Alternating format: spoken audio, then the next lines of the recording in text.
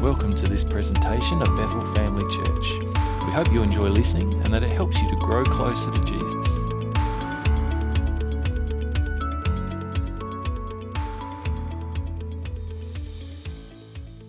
I want to share a few thoughts with you this morning just around, I've called this message, Church, It's a Family Thing. And I really want to, talk, it's kind of it seems an appropriate kind of theme for today. We're looking at family and, we've just had Deborah and Mills up here with Easton and with their kids. We just had our kids go out, and when I talk about family thing, and it's one of the things that we talk about a lot as a church here. For those of you who are, come here regularly, will know we talk about family a lot. But when we talk about family, we don't mean mum, dad, and the kids. When we talk about family, we talk about, it's kind of this understanding that being a Christian means that we are called to be part of God's family. Not just to believe certain things or to behave in a certain way, but to be family together. And it's one of the things that, we put the word family in our name because we believe this so strongly. We believe that as we get together as Christians to meet together, whether it's on a Sunday or whether it's some other day during the week or in another building or in someone's house, that when we get together as believers, that we are God's family. And so sometimes there are things that our families can teach us about what it means to be part of God's family. I think that God uses this kind of terminology to describe the church for a reason. And so I want to just share a few little things about the way that we talk about family. Over and over again in the New Testament, if you read through the Gospels and through the New Testament in the Word of God, we see pictures of what the church is. And we see pictures that help us to understand how church is meant to function and what its purpose is. And we see pictures like, or kind of word pictures, we see the church being described as a body with all different kind of parts, but that sort of function together to make one whole. We hear the church being talked about as a building or a temple that is made up of living stones, which kind of are the people. You and I, as we're part of God's family and as we're believers together in the body of Christ, we make up this kind of living temple. Jesus talked about the church as being like a vine with different branches that are sort of all over the place, and sometimes big, sometimes small, but all sort of connected through Him, who is this kind of the center, the main kind of the stem, if you like, of the vine. But time and time again, we're described, or the believers in the New Testament, when Paul wrote letters, or when the other apostles wrote, letters to churches and things like that, they were nearly always addressed to the brothers and sisters here, or when he talks about a family in that kind of sense. And believers often referred to each other in that way. They would refer to each other as brothers and sisters in Christ. And it's more than just kind of an interesting name. It's meant to teach us about what it is to be the church. Church is not just this building. Church is not just gathering together on a Sunday morning. The church is those who are called to be part of God's family. So a couple of things about family. Most of us here are part of a family, whether we're close in proximity, whether they live far away. Most of us have some sort of family members, or whether we have good relationships or whether we don't have good relationships with them. Families are interesting, aren't they? Families are interesting and a word that can mean a whole variety of things depending on our experiences. But a couple of things that in a family, families are made up of all kinds of different people, aren't they? Tall and short, young and old, young and a little more mature, attractive and, no, let's not go there. But one of the things, aside from our physical appearance, what we find about families, and one of the great things that I've discovered as a parent, is kind of exploring the different personalities, the different giftings, the different sort of strengths and weaknesses and all the different kind of things that my kids have. And maybe Mills and Deborah are starting to discover some of those ways. And I know I look at all your kids, and even as young as they are, they're each different and unique. They're each their own person, aren't they? Some are nurturers, some are hard workers, some are great providers, some really get into the fun and love games and play, but each is unique. They have their own interests and hobbies. They have their own likes and dislikes, and strengths and weaknesses. One of the weaknesses that I've noticed in some of my children is a particular fondness for vanilla Coke. just seems to be unable to pass it by at times.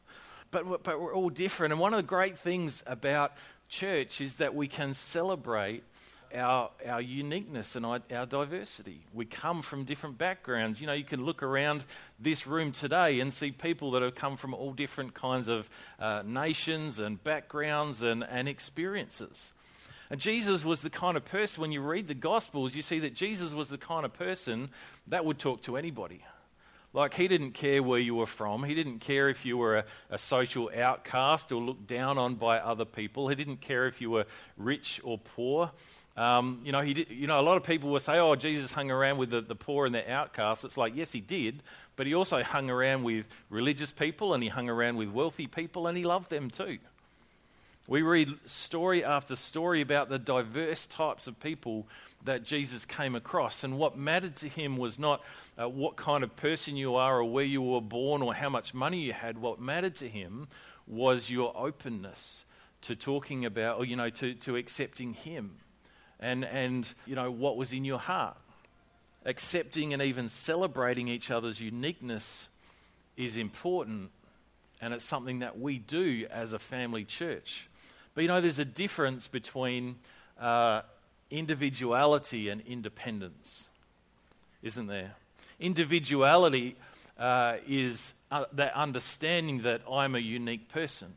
Individuality is understanding that, God has a plan for my life, and he's given me particular gifts and skills that kind of suit that.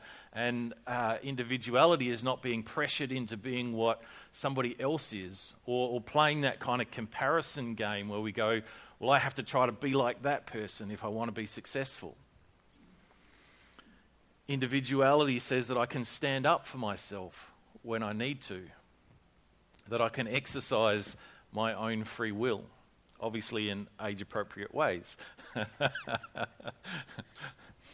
How that is outworked in an adult is different to how that's outworked in a toddler, isn't it? Sometimes toddlers want to have their own free will, but it's not always safe to allow them to do that, isn't it? So individuality and understanding that we are each unique and created by the Master Creator is a great thing. Independence is this idea that says, I don't need anybody else in my life. Independence says I can do it on my own. Independence says I'm not worried about what anybody else thinks, I'm just going to do what I want. I remember some times when my kids were young, and maybe there have been moments that you can relate to this, guys, but there were moments when my kids were little that they wanted to do their own thing. It's like you'd be trying to cross the street and there'd be cars going everywhere and they would not want to hold your hand. Like, I can do it on my own. They'd be trying to do things that they don't quite, trying to put the seatbelt in. We had a few of those kind of standoffs. I want to do it myself, but their fine motor skills weren't quite developed enough, and we'd sit there sometimes in the car for 10 minutes waiting for a child to have to put the seatbelt on because they'd had to do it themselves.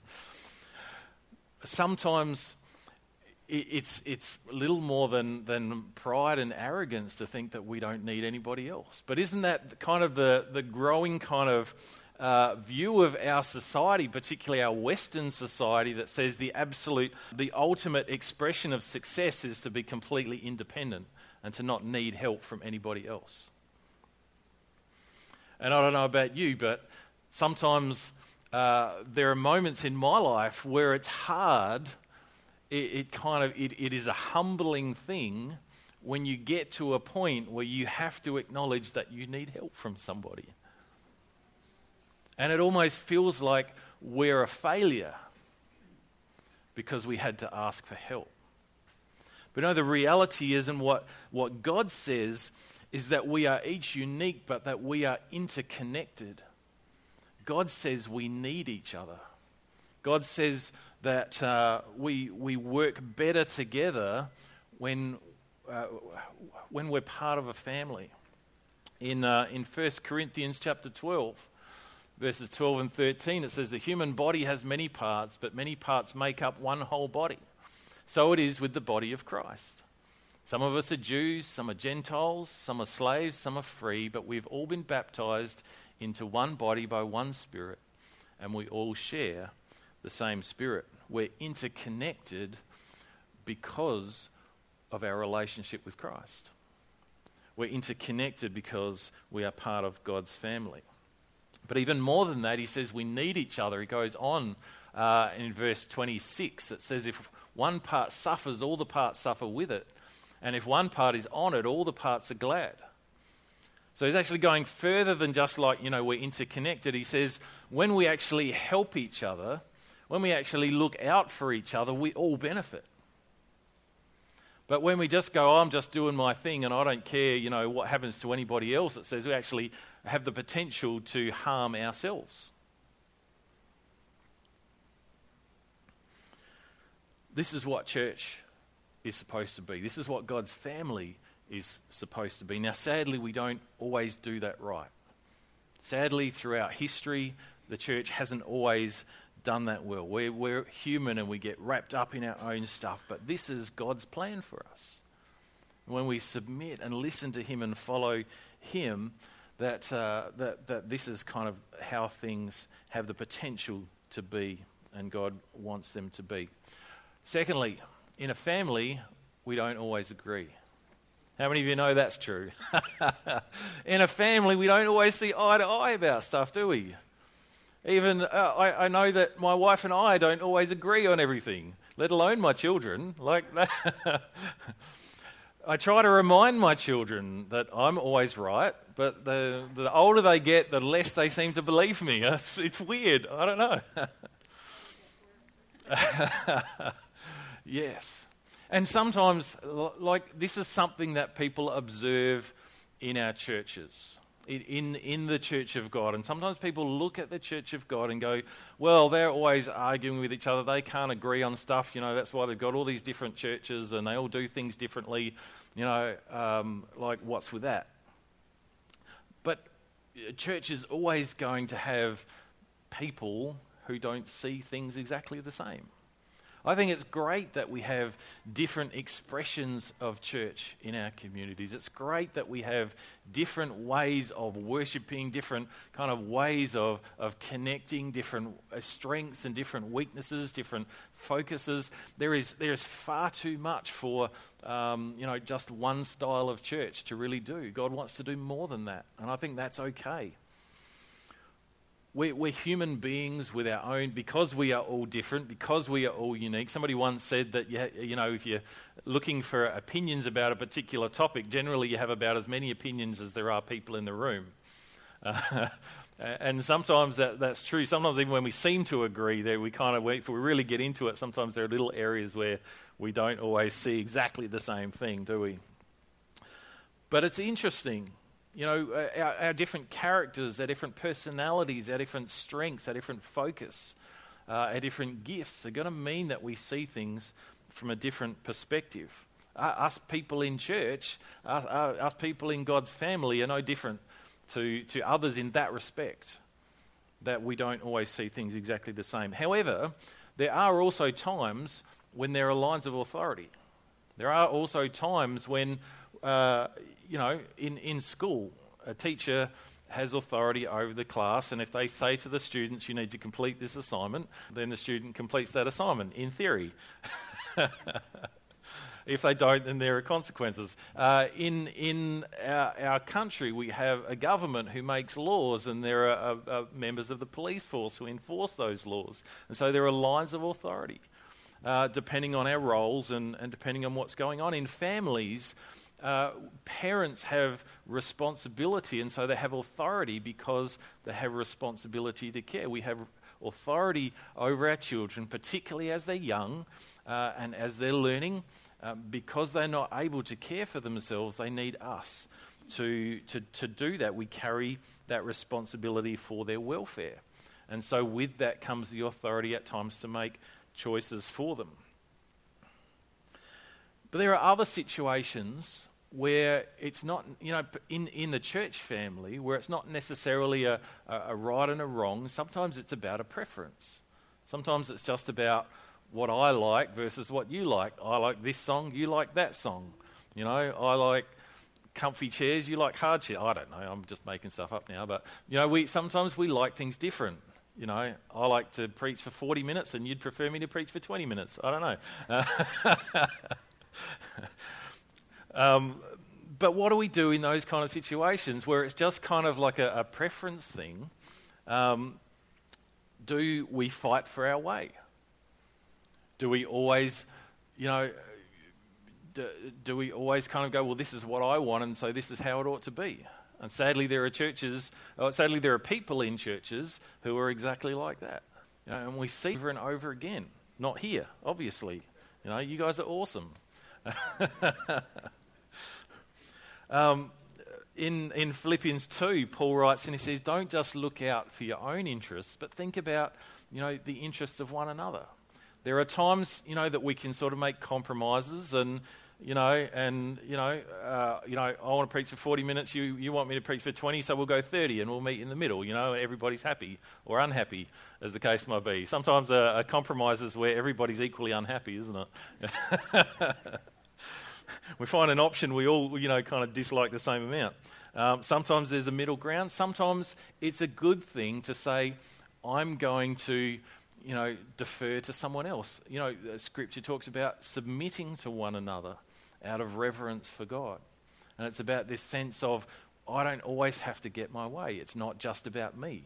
Sometimes I'm here to serve, to give, to make compromises to the way that I would like things for the sake of the whole. All right, so we don't always agree. Last, in a family, we're there for each other. In a family, we're there for each other. In a family, when your family members, sometimes there are things that you would do for family members that you wouldn't do for just friends or colleagues from work or, a stranger on the street, isn't there? And sometimes I think that this is one of those things that family is about being there for each other, especially in a crisis. When we're in a crisis, when someone's rushed to the hospital, the first people we usually call is their family. We have this amazing, being part of God's family means that God is always there for us. In Hebrews 13 says, for God has said, I will never fail you, I will never abandon you. So we can say with confidence, and all of you who are believers who trust in Jesus can say with confidence, the Lord is my helper, so I will have no fear. What can mere people do to me? If God is for us, who can be against us? If God is on my side, I don't have to be afraid about what my future will bring. I don't have to be afraid about, what my boss is going to do or, what my wife's going to do when I get home and she finds out what I did last night or, no, maybe that's a different scenario. But we help each other out and we're there for each other. We forgive each other. And this is really important. It's something that at times we can struggle with, but it's really important that in our family that we forgive each other. We don't quit. We don't give up. We don't say, that's it, I've had enough of you, I'm leaving and I'm not coming back. You're done. Like so many people have that kind of mindset and attitude in our world today. It's why we see so many marriages and families breaking down because people just go, I can't be bothered anymore. You've upset me and I don't want to forgive you. Ephesians 4:32 says, be kind to each other, tender-hearted, forgiving one another, just as God through Christ has forgiven you. We help out, we forgive, and we love. Jesus said that our love for one another would be the defining characteristic of true Christians. The defining characteristic of his church will be the way that we love.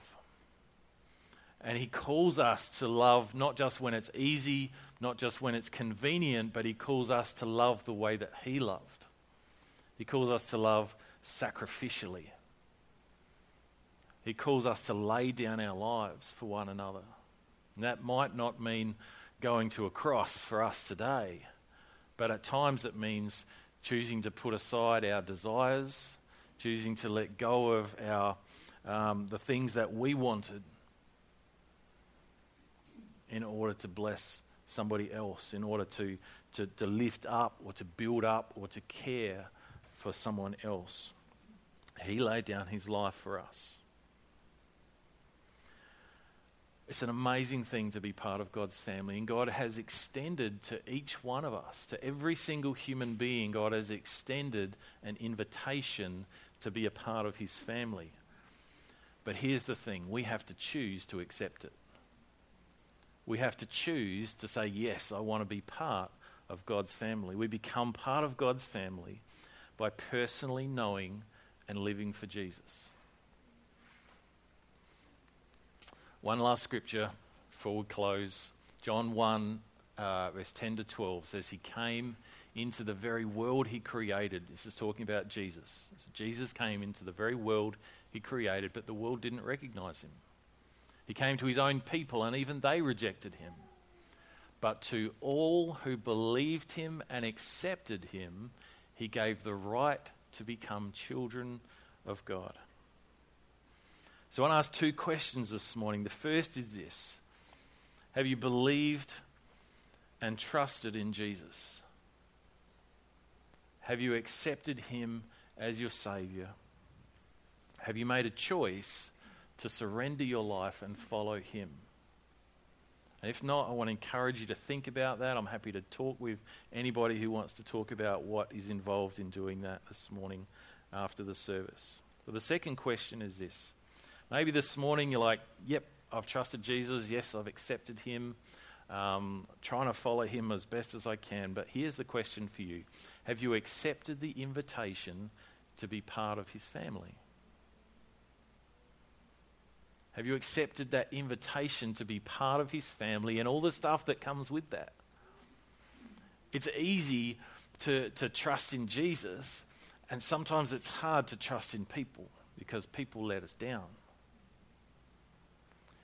Sometimes there's this temptation to keep up our guard, to keep up our walls, to keep people out, to protect ourselves.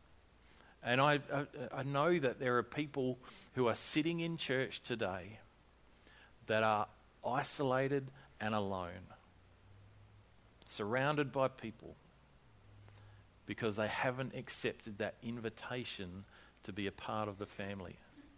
Being part of the family is more than just about coming to church on a Sunday morning. It's about being willing to let other people in. About being willing to do those things that we were talking about this morning, to be there for someone else and to allow others to be there for you.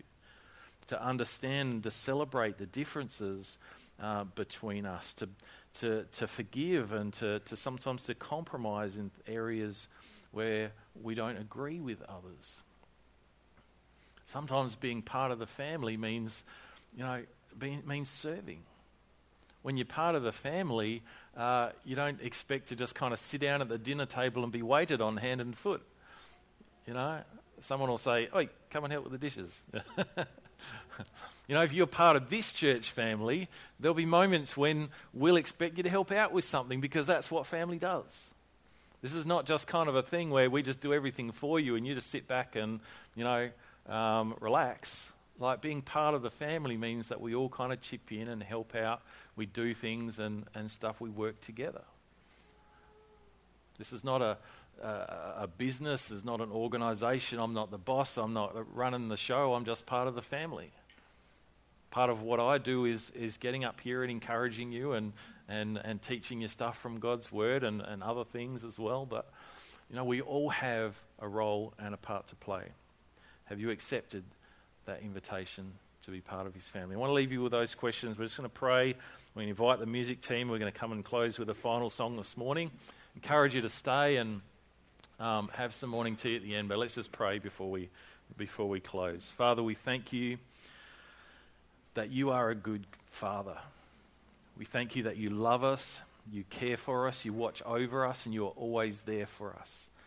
Lord, we thank you for church. We thank you that you have designed church in the way that you have to be a family, to be people that look out for each other and care for each other and support each other and lift each other up, to pray for each other, to share things together. And Lord, we pray that as we continue to seek you, as we continue to seek to be a church family, Lord, that you help us and you guide us and you teach us what that means day by day. We pray this in Jesus' name. Amen.